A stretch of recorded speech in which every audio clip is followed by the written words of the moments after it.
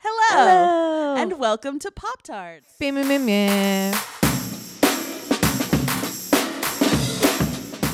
Emily Rems. I'm Callie Watts. We are both editors at Bust Magazine in Brooklyn, New York.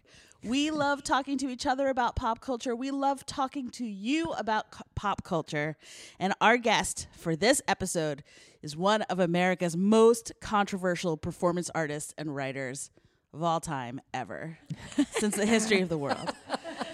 Karen Finley started out performing feminist monologues full of vitriol and fury in the punk clubs of the Bay Area in the late 70s.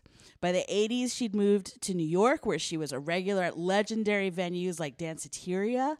And then in 1990, she became a household name as part of the NEA 4, a group of 4 performance artists whose National Endowment for the Arts funding was revoked because conservative Senator Jesse Helms had a hissy fit about decency. The case went all the way to the Supreme Court in 1998 in National Endowment of the Arts v. Finley, and Karen Finley became an icon of the struggle for free speech. She is the author of 9 books, including Shock Treatment, the reality shows, and most recently, Grabbing Pussy, a psychosexual odyssey through the contemporary American political landscape. She's a professor of art and public policy at New York University, and she's a big fucking deal, people. Welcome, Karen Finley. Hey. Grabbing pussy has always been so hard. No pun intended. You're Karen fucking Finley. What words can you not say? Legendary pussy grabber. Undercover beaver snapper. If you'll indulge me for just a moment, sometimes guests come on the show who were really formative to my identity as a feminist. And I like to just sort of go back personally for a moment to share with our listeners how those formative experiences came about. And you are one of those people. And I just wanted to share some of those recollections with you. When I was 15 years old in 1990, my family moved from New York to Virginia, and I was horrified. But I made this really cool friend named Carlton who was obsessed with film, and he knew that I was just pining away for New York so much, and he found a VHS copy of Mondo, New York, which is an amazing movie where like this girl goes to all these different performance art experiences in the Lower East Side, and it was so transformative to watch. You were in it, and Joey Arias and Lydia Lunch and Veronica Vera and Magnuson, who's a friend of Bust Magazine. You guys were all in it, and I felt like I had a really good formative education in what I was missing and what I needed to get back to as soon as humanly possible. It was beyond thrilling, that movie, when I was 15 watching it. And then 3 years later, I graduated high school. I went to college, and I was really struggling. I was studying theater, and I was very large and very shy and really having a hard time finding a way to get out of my shell. And I found this book at Tower Records in Boston called The Research Book of Angry Women. And again, it was like, understand me, people. This was now 1993. No internet, okay? If you wanted to know about the things, you had to spend all day in Tower Records. You had to ask all your friends. You had to go to punk rock shows and punk rock clubs and get the flyers off the wall and find out. You couldn't find out any other way. It's true. People. And this one book, it was like the Rosetta Stone of fierce feminist creative activism. Karen Finley was in this book, and so many other people who went on to be in Bust Magazine, and I was so thrilled to have them, these women who were in this super important book to me, end up in Bust Magazine. We're talking about Diamanda Gallis. We're talking about Susie Bright, Annie Sprinkle, Carolee Schneeman, Bell Hooks, all of whom were in this book, all of whom ended up in Bust Magazine. And I still have it and cherish it to this very day. So now I'm going to actually get around to a question. Did you have a sense in the 90s, like, I was reading that book the same year that Bust Magazine was invented. Riot Grrrl was percolating and happening, did you have a sense that there was a third wave feminist movement afoot and that you were an icon within it? Well, first I want to just thank you for your continued practice in the belief and search for feminism, and then just the work that you're doing here today. Aww. So it's a pleasure to be here. And that feeling, I think what you're asking about is what that feeling, did you feel that something was happening? I wouldn't necessarily understand that I was an icon, but I did have an alertness, a feeling that something was very, very exciting happening in the culture. Uh-huh. And that feeling is a sense of agency, of taking one's anger and wanting to change the culture, of having, taking your practice, your resources, your friends, your enemies, and they're just having to go with you in what you believe in and what you want to be, transforming the society for feminism, feminist causes. So yeah, I felt that, and there are other women and people around me that had this energy of really wanting to change, I think, gender dynamics, or the way how people were coded or restricted of the way how that they had to be presenting themselves by these certain gender requirements, signifiers, and we were mad as hell and weren't going to take it anymore. Uh-huh. So it was a lot. It was there. So yes, I had a feeling that something was happening in the world. And were you seeing a change at all in the gender dynamics of the audiences that were coming to see you and that were responding to you? I think that at first, when I came out of, or coming into, a sense that when I was going to school that there were very few women teachers, mm-hmm. right? That there were very few women that were celebrated in all of the arts, really. It was just very, they're always an exception.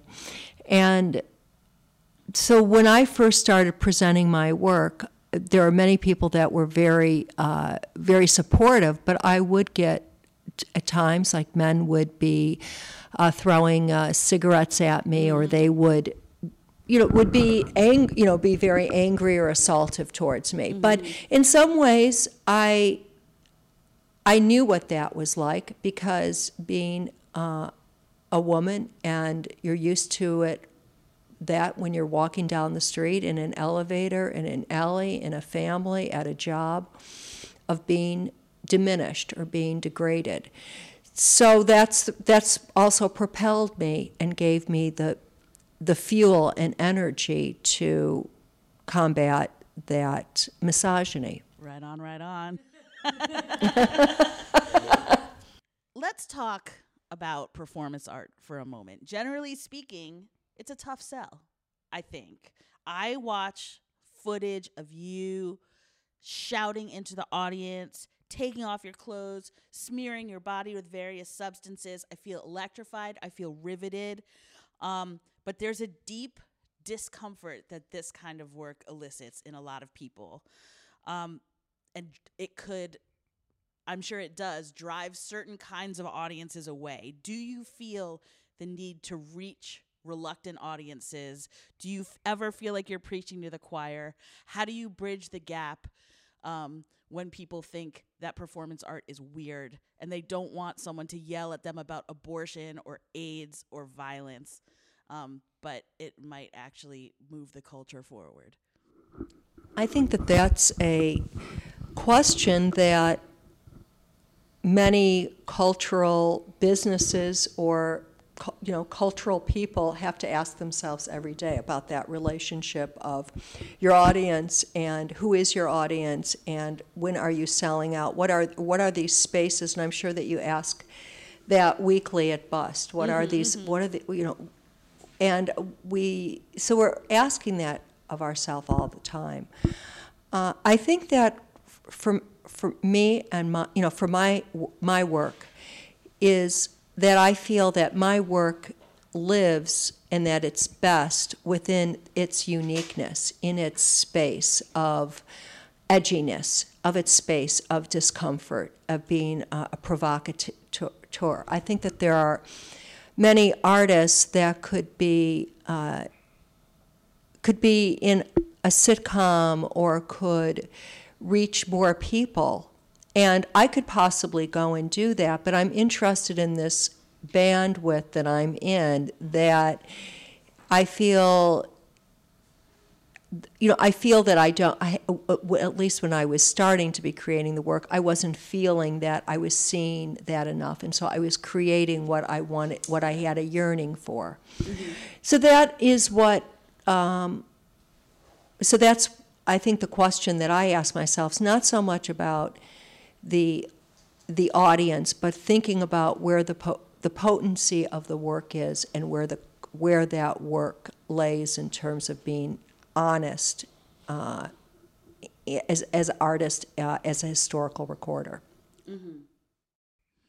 And nudity has always been a hallmark of your work for so long. And I love the fact that in 1999, you both appeared in Playboy and you received the Ms. Magazine Woman of the Year award in the same year. I think that's just such a perfect distillation of your impact on the culture. But obviously, your nudity means different things to different people. And I'm so curious what it means to you, especially now that you're in your 60s. What does it mean to you as a tool? I'm going to go back. These are very well thought out questions, and I appreciate it. And I'm going to go back to the question that you're asking beforehand about, the audience and the audience reach. And I do think about the audience reach, but in probably ways that are different from the way that you are asking it, so that I am interested in the artist being able to have more of an audience, but on certain terms where it's not necessarily dumbing down, So, and I did pose in Playboy for several reasons. One, the money, but two, also it was a strategy because after I lost my Supreme Court case, which was about decency and federal support of the arts and decency, I felt that I would distinguish myself in posing in something that was that was sexual, and that I do look at it as as sexual, as being erotica, as pornography. And so I wanted to participate in that, but I also wanted to participate it in terms of feminism, if you want to say third-way feminism, is that the relationship to being a feminist, but also believing in eroticism and in pornography. Mm-hmm. And so by participating in that, and I felt that that Hugh Hefner and Playboy supported the ACLU, which supported my lawsuit. Mm-hmm. How could I not? I felt that I had to be. I had to be supporting that in a way for me and my. For me and the way how I was in looking at sexuality and the nude body, that I feel that there is a beauty myth sometimes that nudity or the female body is okay if it's nude when it's painted by a man and it's it's placed in for artistic reasons, but then the female form in other places aren't okay. Mm-hmm. And I feel that that's something that's important to me, and I could probably going on in that if we were going to be talking, about the female body and agency. I know that when we interviewed Carolee Schneemann, really not that long ago, I think it was last year, it wasn't, or the year before. She also was very, she was very articulate in the way that she was talking about how people were so offended by her using her own naked body, whereas if men were to be painting her or taking photographs of her naked, then they would have been fine with it. Exactly. Yes, and I would Carolee Schneemann was a very, very important person to me in my practice, and I build, or I'm in discourse in the art and the thinking that she started and contributed so much to the art world. So I don't know if I answered your question. I liked where it was going. I like where it's going anyway.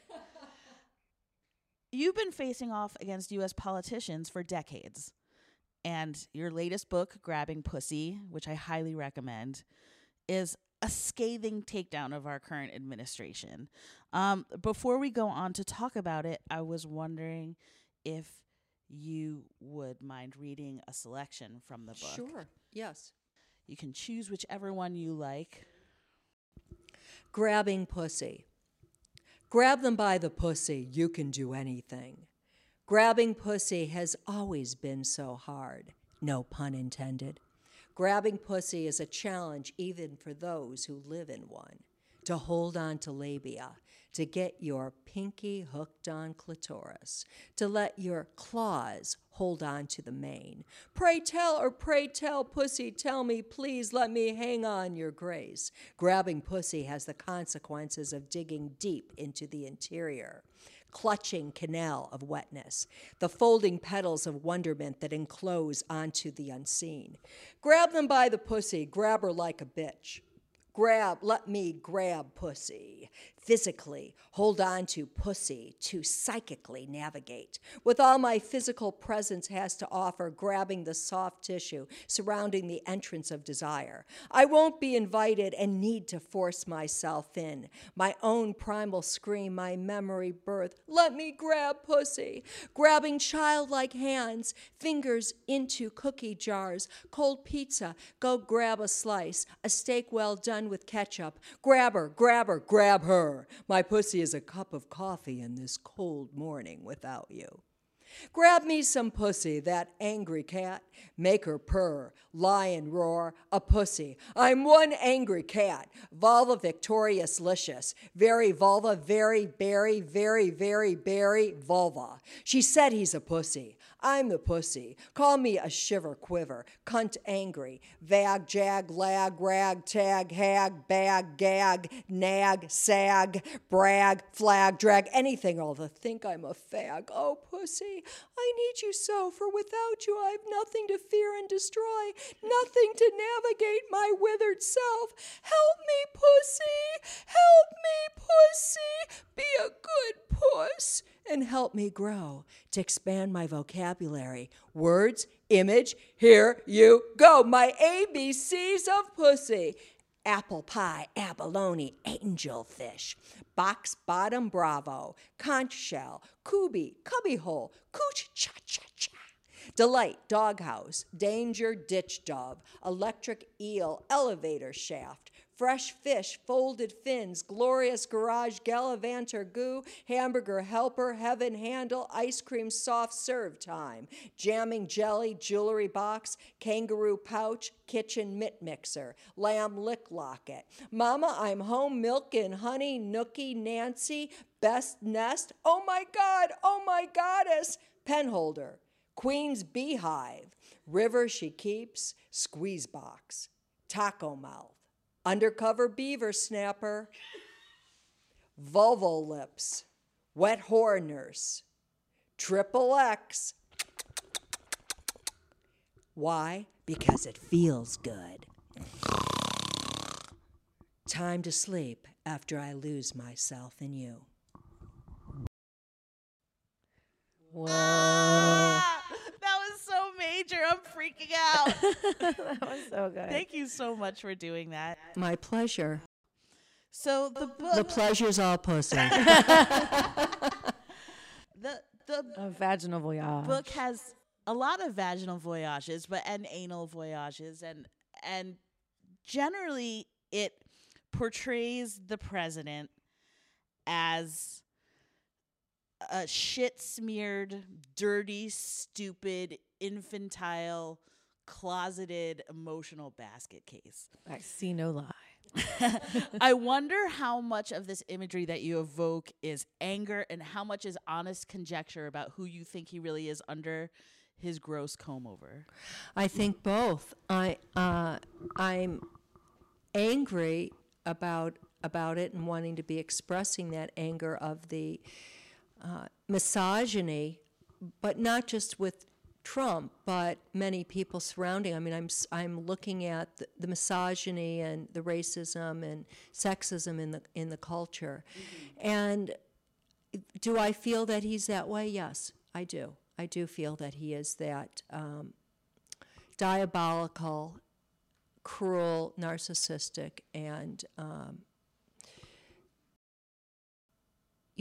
fucked up. Yeah. And I think that there is that combination of not just a cruel idiot, but that there is there's a real meanness, and there's a pathology and psychic pathology. You've been critical about many presidents in your work in the past. From your perspective, is this the absolute worst president we've ever had in the history of our country, or am I just seeing it that way? I think that we've had other horrible presidents. I mean, of course. I mean, Reagan, I'm really thinking about how wonderful the Reagan years were. Those were great years, when he ignored AIDS for 7 years. I mean, and so I can go going through with presidents who had Asian Exclusion Act. There's so many presidents that have just been so evil. Even thinking about Thomas Jefferson. I mean, were those the good old days? I mean, this kind of sense of presidents having slaves, and their just audacity and cruelty and inhumanity. So I think that this idea of looking at Trump as the only bad person is not the way to be looking at it, and I don't look at him in that way. And I think that that's a binary, to be looking at a person, and that's even going towards like a capitalism, that he has to be the best at being the worst. And we have to give him that award, and we have to have these discussions. How bad is he? How horrible is he? But it's, so I'm looking over an entire, system. I think it's systemic racism, and it's systemic sexism. And he's speaking out what I think that a part in my book is that I'm also looking at neoliberalism and whiteness, and that this magicalness, or just, I think that how so many white liberals feel like they're so panicked and they can't believe that this is happening, and they're just so upset and so put out, and that they have this sense of discomfort, and that I find that to be offensive.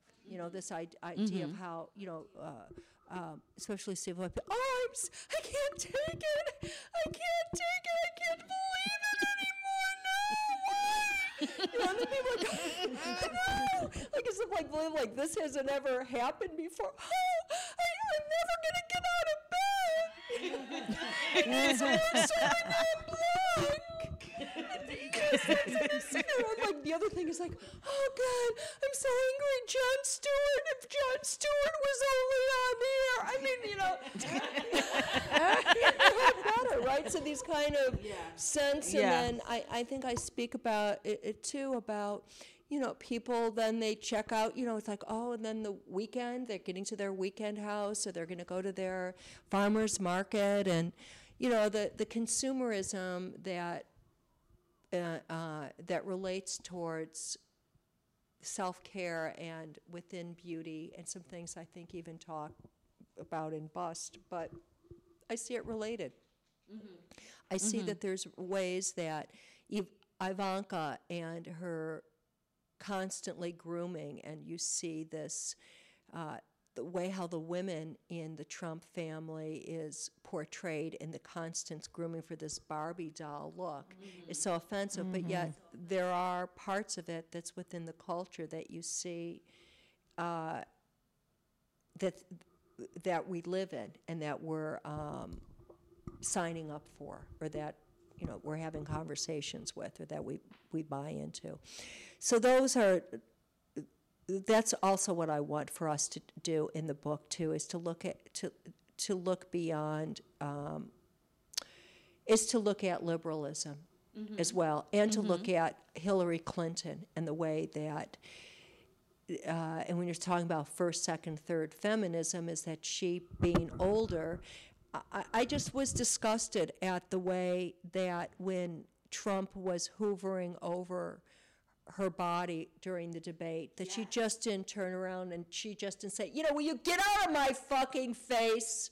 Will you just shut the F up, just get out of here, and never could do that. And that docility, that obedience, and everyone saying, oh, that obedience, and that's something that she learned. Well, that isn't for now. And I felt that at that moment, I felt her pain, but that she didn't have the courage to just look up and say, get out of my fucking face. I don't know if I could say that. Yes. Yeah, But, that kind of, and what is that part? When are these times that, what would say? You just debated whether you could say fuck after those. Oh, I know. All those words I you just said. But that's Well, that's an art and it's in conversation. You're Karen fucking Finley. What words can you not say? Well, there are some words that I don't say, and I think about the words that I'm saying when I'm in different environments. So that when I'm in educational environments, I sometimes even in educational environments aren't always even showing my work or presenting it in a way, or I'm not using. I will be introducing it. I feel that in certain environments in education, it is free speech isn't something like you just say anything at any time, right? And so I'm conscious of when I say, when I'm saying, people probably wouldn't think this of me, and I am for the First Amendment, but I am conscious of thinking about when people can be saying things and where are the places, and about hate speech and trauma. So that's something that I feel about. I feel about that very strongly. Do you think that hate speech should be legislated? Well, there are certain legislation with hate speech. There are certain times that's saying harassment at some points, that if it's being said over and over again, or within educational spaces. But I feel I would have to. I think that's. I would love to be in that conversation of talking about that. But I certainly feel that that when work is art, but I think that when okay, this is an example. In the workplace, for example, you can't have, like I posed in Playboy, but you couldn't be having at the workplace a pit up from Playboy. You couldn't have the centerfold up in the workplace, and that could be considered speech. But no, you can't be doing that. So those types of situations in work or in your educational environments and places like that for sexual harassment and for race and identity and religion, that I feel that has to be protected. The workshop, right? It's interesting, like in the workplace, and then you can begin defining what is your workplace, And I think that could even go is, for example, where you live. Let's say where you live, and someone is then every time you're coming into your house, certain things like that. So that is. That people probably wouldn't know that about me, but that's something that I believe in. I'm surprised, and I also agree. Let's talk about you more as an educator. I actually experienced you as an educator for a brief time just before 9/11. It was like weeks before 9/11. You were teaching like a 2 or 3 day workshop at the Flea, and it was on performance art. And I was so thrilled. It was just a few days, and there was like maybe a dozen students. And I was thrilled to just be there. And there were some like real like aspiring performance artists there. I just wanted to learn and read and be around. But I also still had terrible stage fright. And so my final performance art project, I wrote a piece and I recorded it on my boombox. And then I brought my boombox into the room and I pressed play and I pretended that I was asleep the whole time. And I wrote a piece about dreams that I was having. And then I was like rolling around like, ugh, I'm having a bad dream. But then the boombox was doing the piece for me because I had stage fright and I knew I wouldn't be able to get it out. And very rightly so, you said that it was a cop-out and that it wasn't, that the assignment was to do the piece, not record the piece and lay on the floor. But you also said that you thought my writing was very good, and I was so buoyed by that affirmation from you. I took it with me for the rest of my life. But I wonder about, that's just one example of you teaching something that could be potentially very emotional.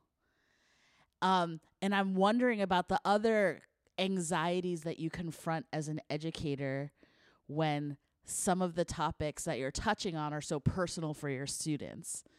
What are the anxieties that you're encountering in young feminists, and how do you handle them as an educator? These are these questions. It's not just like thinking. I could ask you how you got Do you like do you like? Everybody loves that. Oh my goodness! All right, it's actually. I find this to be a very beautiful, poignant question. It's a beautiful question, right? To be asking about how does one teach and engage in emotional issues that they themselves share in. I think that is why I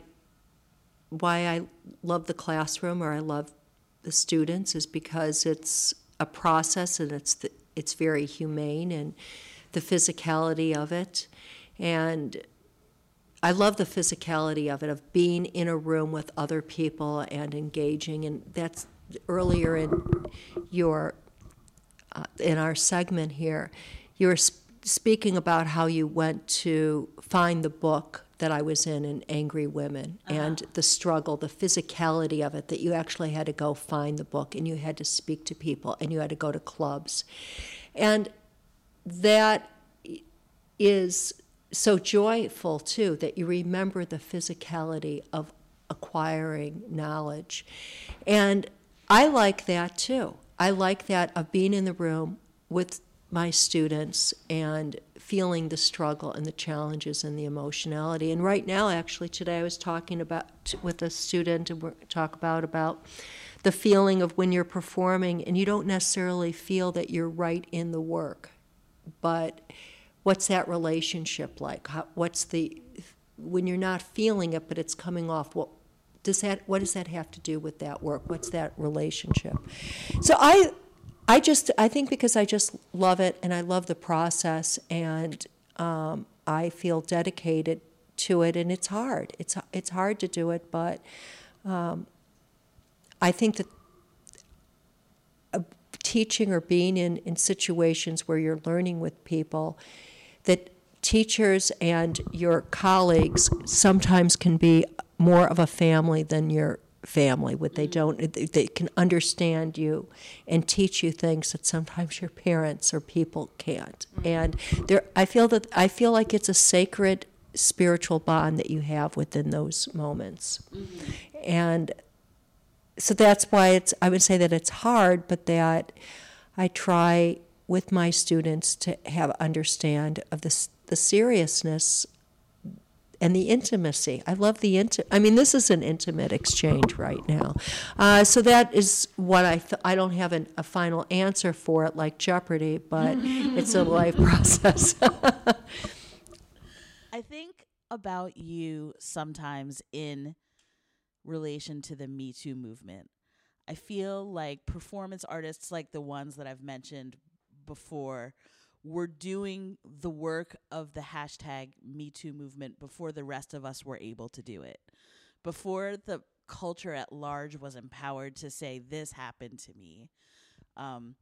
Performance artists like yourself were out there on stages saying, this is happening to all of us for so long, until the culture finally caught up and we started doing it for ourselves. So I wonder what the Me Too movement looks like and feels like and sounds like for you, who were 30, 40 years ahead of us out in the world speaking this truth. Well, there are many women, many people that were speaking out. I think that in my work, what was more specific is the fact that I was speaking out and speaking not in abstract terms, but that I was speaking about sexual violence, sexual oppression, and giving examples, and abortion, reproductive rights, the body. And it feels, I would say it feels good, because to think that the Me Too, if you want to say generation or Me Too time era that we're living in, it isn't one of feeling good because all of this is becoming aware. But I do think that there's an energy or a strength with the younger generation that it's building. It's not, you can't think about these movements of being just 10 years or 20 years. Sometimes the movement can take 100 years, 20, 40 years. So we're making progress, and I feel blessed that in my lifetime I'm seeing women in Congress, I'm seeing women in the Senate, I'm seeing women speaking up and out, and I'm seeing women now who are ready, and they're not going to take it, their space happening. And I think many of the movements work in conjunction with each other, right? So that with Black Lives Matter had a relationship with also speaking out in the Me Too movement, and also to be thinking of the founder of the Me Too movement. Mm-hmm. Right? So that it's a movement that is happening of speaking out and continuing to speak out. And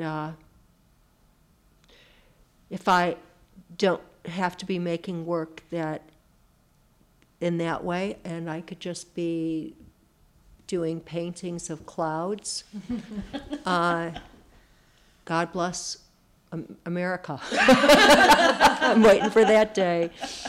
It's not here yet. Right. How has your perception of yourself as a feminist and your own personal feminism evolved over time, over the course of your career? These days, our discussions of feminism are a lot more about breaking through the gender binary, about intersectional feminism, much more than like when BUST started in 1993. How has your personal feminism changed over the course of your career? I've become, I think in some ways, more patient, but then less patient. Huh. So more patient in understanding that movements can take years, and you just have to do one step at a time. But then less patient when I'm seeing, assholes and just want to be telling, just being direct, and not wanting to necessarily having to be navigating the the gender expectation that is put on me, and so I have less. So that's what those are the differences. And being aware of it, and actually being aware more and looking back at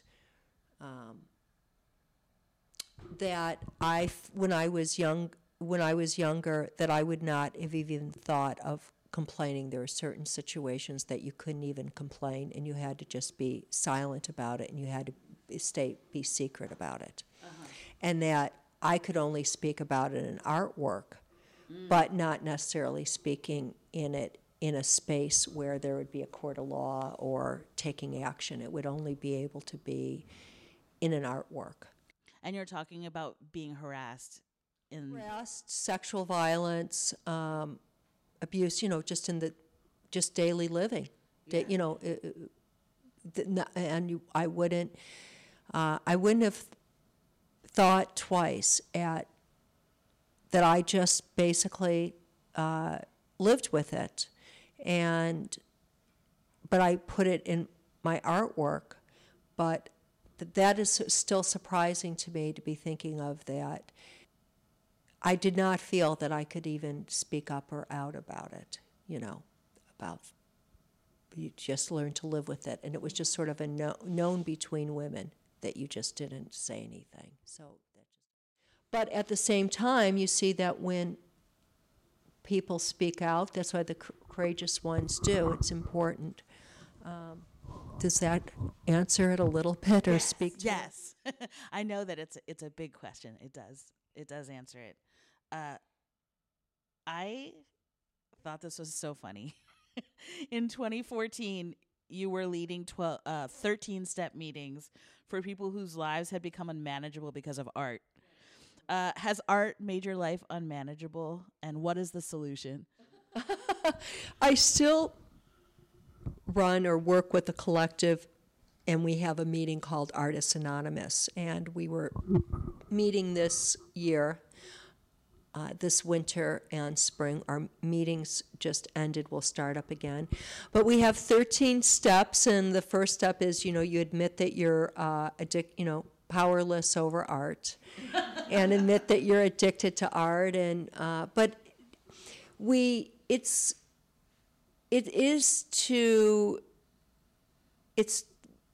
living as an artist and living in a capitalist society and living in the expectations of that our life and our art can get away from us, and we have to start to look at what's meaningful, what's the purpose. And how it came about is that for me, after I lost the NEA case with the other 3 artists, that my life changed because my economy and the censorship changed the art market for me, and my ability to perform or have access as I did before. For example, I had a show at the Whitney that was canceled. So certain things that would have been important for a marketplace, an economy.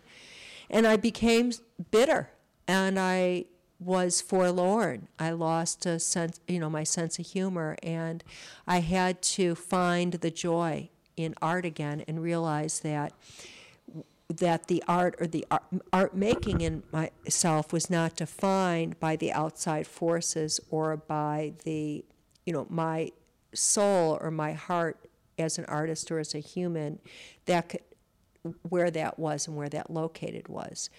So that's how I decided to start having these meetings. But they're they're funny too. So we have places, we have prompts, and we have speakers, and so that's what's come about. And we have a website for it, so if anyone wants to look at it, it's called Artists Anonymous. So good. Artists Anonymous, yeah. It's interesting that you say bitter and forlorn. I feel like as a professional feminist, which I guess you could say Callie and I are, this administration's really taking an emotional toll on me. It's very hard not to get bitter and forlorn, especially when feminism and talking about these issues is my literal job. How do creative go-getter feminists like us stave off the bitterness and the forlorn feelings to do what you've done for so many people for so many years? How do we make it through to the other side? You do it together, and you have physical contact with people. I think it's important sometimes not to always be on the internet. I think it's important to have human contact and look into people's eyes. Take a moment, going outside, struggling, feeling your body, and to be thinking about what you have and what you can do with what you have. And that's what you do. What you have and what you can do with what you have. And spaces like in this room, these are spaces of resistance. So we have to contribute in small ways instead of having this feeling of disempowerment with the web and the internet and the millions of people, but starting in small spaces of resistance. That's where it happens, and it can be happening one poem at a time. And there's many places, spaces of resistance that have happened. Whether it's going to be a gospel song that you're thinking, okay, what's this one song that has big major things? What is this one painting that does? What is this one piece of music? And that is how change happens. And before we let you go, we have to ask all of our guests who come through here, what you watching? And when I say what you watching, it's a broad question.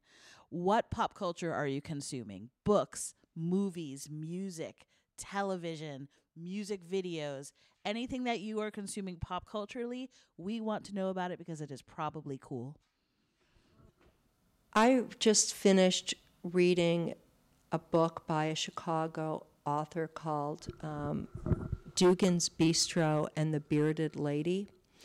And it is about a gay club in sort of the 70s, 80s, and a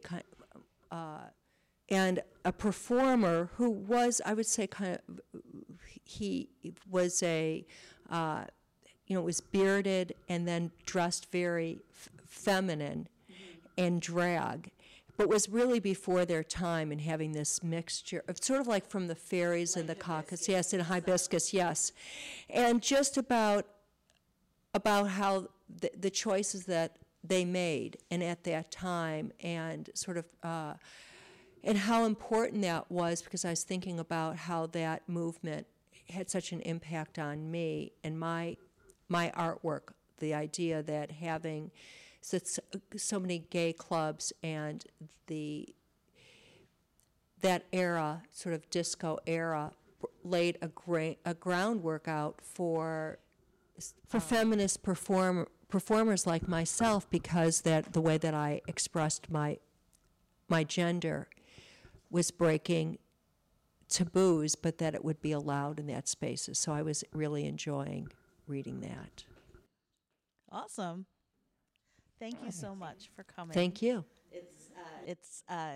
It's been a thrill to have you here, and Lovely. you're such an inspiration. And thank you for all the things that you do for all the women in the whole world. Thank you. When we come back, I'm going to ask Callie, and she's going to ask me, what you watching?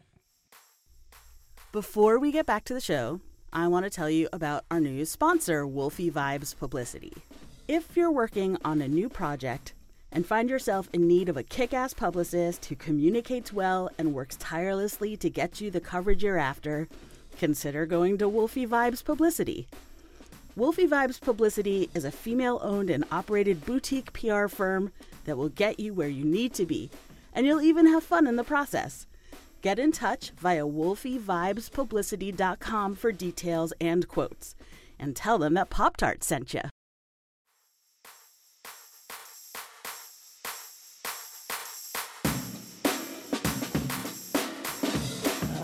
And we're back. Hello. Callie, that was so thrilling. That was lovely. That was intense. She's so thoughtful. Karen Finley is the best. I loved it. And she was here. Legendary. Legend. All right, let's. Legendary pussy grabber. Yeah. It was wonderful. And now it's just you and I. Just the two of us. I'm gazing into the limpid pools of your eyes, and I want to know, Callie, what you watching? Well. Over the weekend, I went to see the Super Chief Sarah Satkin bodysuits exhibit. And if you email Super Chief Gallery ahead of time, they let you try on the suits, Oh which my was God. insane. So we're talking about an artist who makes suits of different people's bodies. Yes, and they are so realistic. There's like nipple hairs and the little like bumps around the edge of the areola. It's like the paint shadowing is insane. I saw you on Facebook in a masculine torso, and your small penis was emerging from beneath it, Yes. and I knew that you were not wearing your own body, but in fact, an artistic rendering of someone else's. And also before that, there's like a little waiting room, and you try on a little black outfit, like to keep, I guess, so your clothes don't like rip the suit. Oh, I belts see. and stuff. But it was in between two ferns, so me and Camilla spent the time having a fake talk show. Nice. That was fun. Then I went to go see the Beastie Boys story. So the Beastie Boys were live on stage presenting their new book about themselves. Yes. And it was like a bunch of photos and video in the background. It was hilarious. Where an was it? emotional What was journey. the venue? Was this, I think this was at King's Theater. Oh, in Brooklyn? Yeah. So beautiful. It's so gorgeous, but you have to put your phone in phone jail, I know they always lock up your phone. And they were taping it for something, so you couldn't leave during the thing at all. And I had the period poops, so that was kind of a That hot is shit. terrible when you are in a place where it is not appropriate to get up and leave. Oh my God. There was a moment during like the first part where I seriously thought that I was going to have to get up and go. And I was like, And I then can people make would be it. like, "Do you remember that Beastie Boys show when that one girl pooped her pants and everyone?" Would be, it would be like that Black Eyed Peas show oh, when Fergie peed her pants. Well, this show was really good. And also, I really liked the way they addressed some of like the sexism and problems in the past. Like they talked about how Russell Simmons was so important to the beginning of starting the band because they were first signed to Def Jam. But they said, we also know he's not a great person now. But back then we didn't know, you know? Yeah, talk about separating the art from the artist. Yeah, Russell but I mean, you can't Simmons. leave him out of the story of how the Beastie Boys happened because he was such an integral part. There's no way to do it. And then he talked about the song "Girls" and how they were like trying to write a song making fun of Yeah, party it boy was anthems. a parody that became the thing that they were parodying, like the Yeah. Man Show, apparently.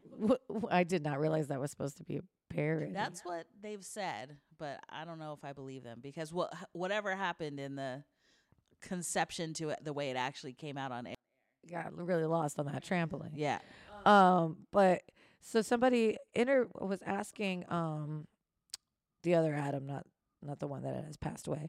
They called him a hypocrite for talking about feminism sometime down the line, and he was like, "I'd rather be a hypocrite than someone that never changed." And I was like, "Yeah," or "I'd rather, yeah." And I was like, "That's the best response."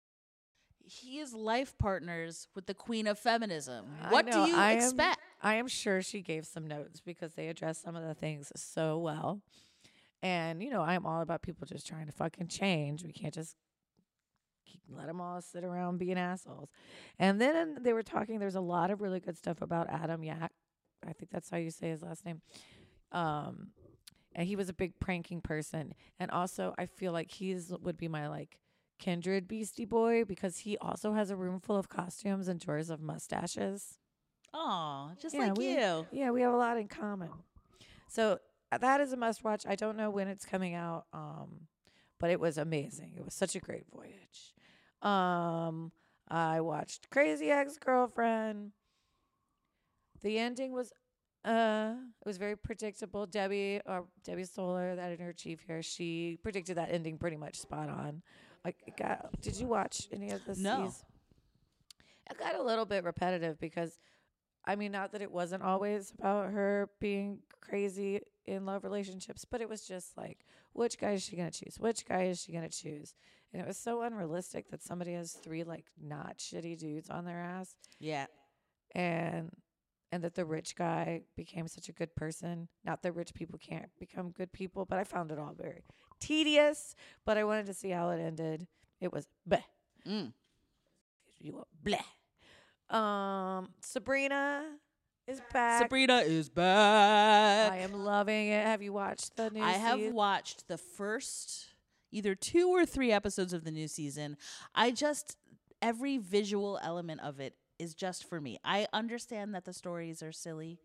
I'm living for all the lamps. The Oh my lamps God, are, so many like, good the lamps. best. So many good light fixtures.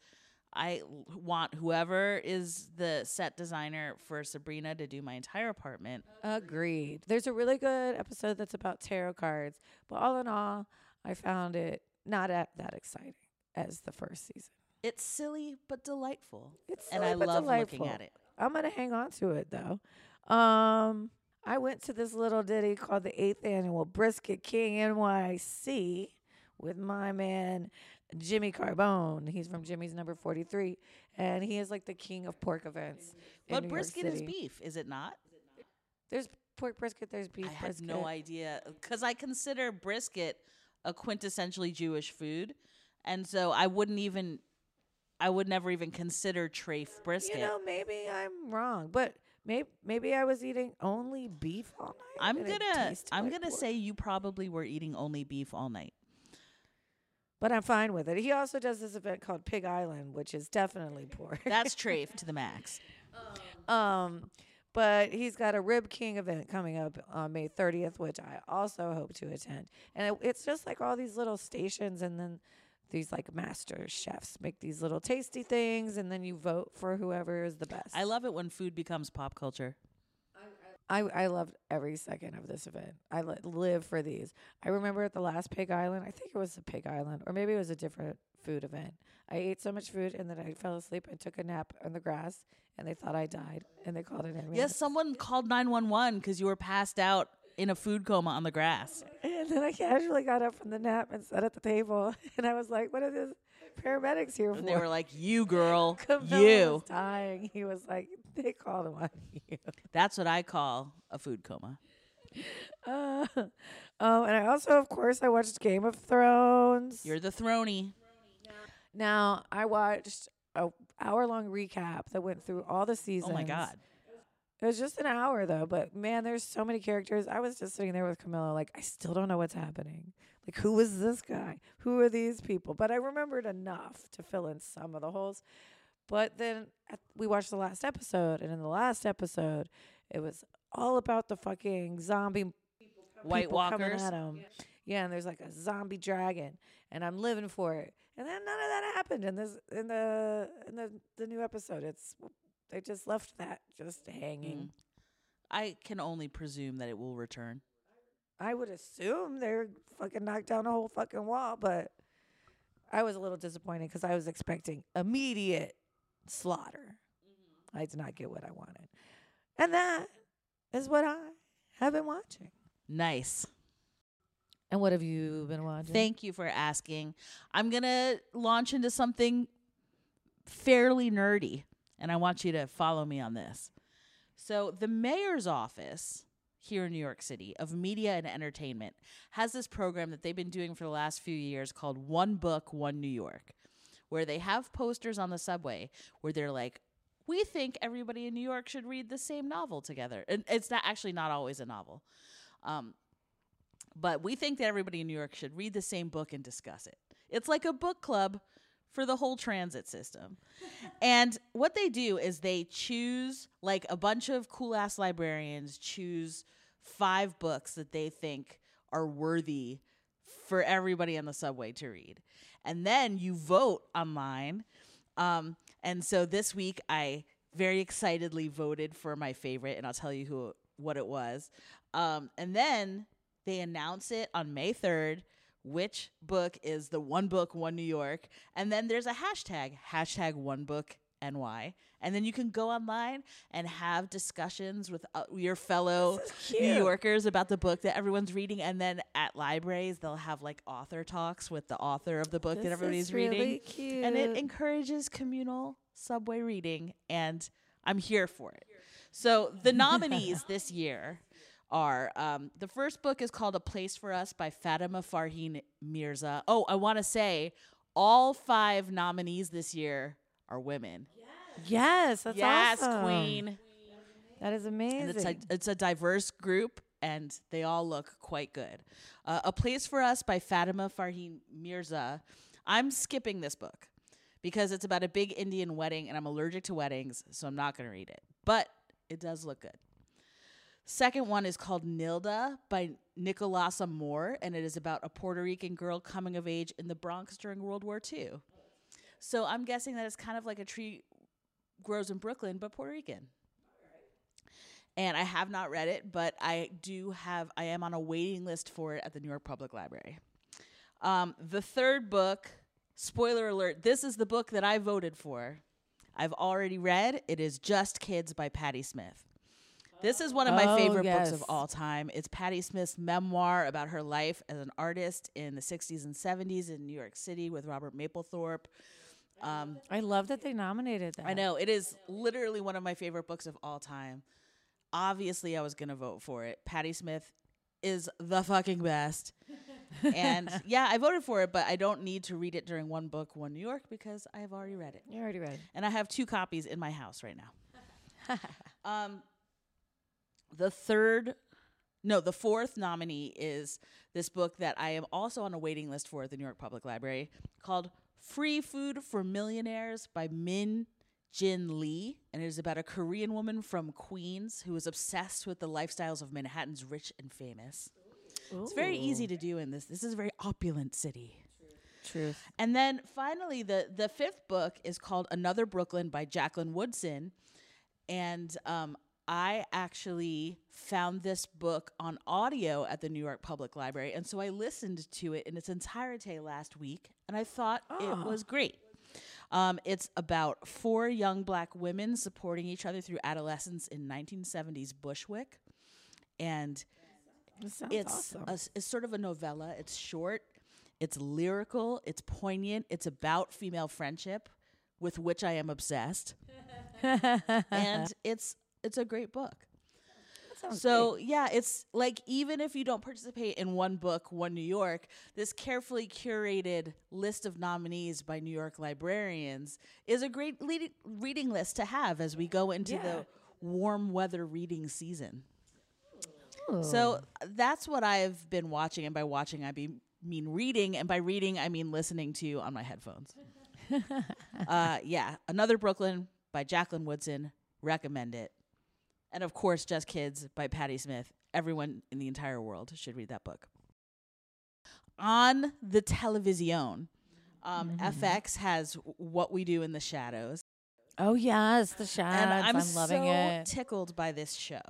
It's based on the movie of the same name that was written by New Zealanders. You may recall Jermaine Clement from Flight of the Conchords.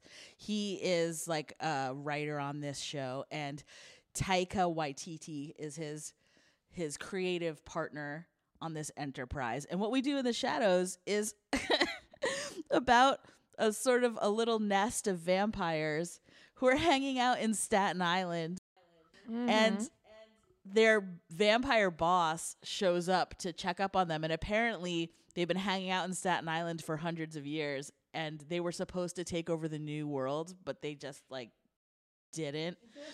And so their bosses are being like, yeah, snap to it. You got to take over the new world. And they don't have any idea how to even do it. Like in the most recent episode I watched, they had to go to a Staten Island city council meeting, and they were sitting.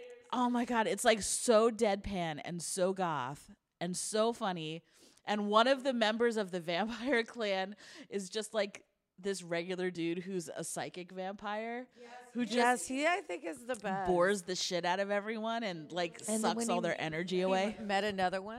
Was it the same episode? Oh my God. He met a woman played by Vanessa Bayer, I believe. Who's the energy sucker. Oh my God. So good. That's the best part of it. And Beanie Feldstein is in it as a awesome young college LARPer who obviously is a virgin because she's a LARPer, and so she's very attractive to the nest of vampires. It's so funny. It's amazing. I'm here for it. I've also been watching a lot of Marvelous Mrs. Maisel. I know that you were watching this before I was. Yeah, you haven't seen it yet. It's The- good, right? The thing about the show that I think I like the most is that sort of the real issue at the heart of it is that there's this woman who's very, very talented at a time when the dominant status quo did not want women to be talented. Women were around simply to be support staff in their families, at their jobs, like in their whatever they were doing in life. They were there to support the men around them to be the best that they could be. And the fact that this woman is so superlative, like she can't even help it, even when she tries to tone it down because her husband is so insecure around her. Like she can't tone it down. She's just too much of a light. Yeah. Her light is too bright. And true. So I think that it is important to have a show with that struggle in it.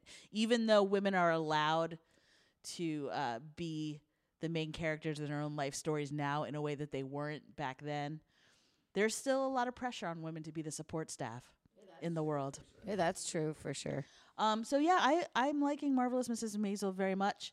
I finally finished watching Shrill. I waited a long time to finish it because I just didn't want it to be over. I'm dying. I really But I love it so much. And it was just renewed for season 2. Bring me more Shrill. I love it. I feel very affirmed by seeing Aidy Bryant mostly naked having sex on that show. I feel affirmed. Thank you, Aidy Bryant, for disrobing for my fat liberation. I see you, I hear you, I feel you. And that is what I've been watching. I love it. This episode marks the departure of our amazing producer, Rachel Withers, the greatest producer of all. She's going to travel the world. Yes, she is literally going to globe hop. And thank you for being a friend. Thank you so much for being a friend, Rachel Withers. We will always love you. We'll never forget you. Godspeed, Rachel Withers. And even though we're going to miss her so much times infinity, we would also like to warmly welcome, with this episode, Aoife McMahon. Hello, Aoife. Welcome to the Pop-Tarts family, Aoife. We're so delighted that you've decided to join us. And thanks, as always, to our luscious audio engineer, Logan Del Fuego. Muy caliente. And to our girl gang at Bust Magazine. You can find me on Twitter at Emily Rems. You cannot find Callie on Twitter. No. Don't try. You will fail. But you can email both of us. I'm at emilyrems@bust.com. Callie W at bust.com. And you can learn more about this show at bust.com/Pop-Tarts. And finally, please rate and review this podcast on Apple Podcasts. We don't want to be in the shadows, like what we do in the shadows, like hundreds of year-old vampires who are just lurking around Staten Island, not engaging in world domination. We do want to engage in world domination. We want to come out of the shadows, and we can only do that if you rate and review us on Apple Podcasts. It really helps us get the word out, and we super duper appreciate it. Until next time, mwah.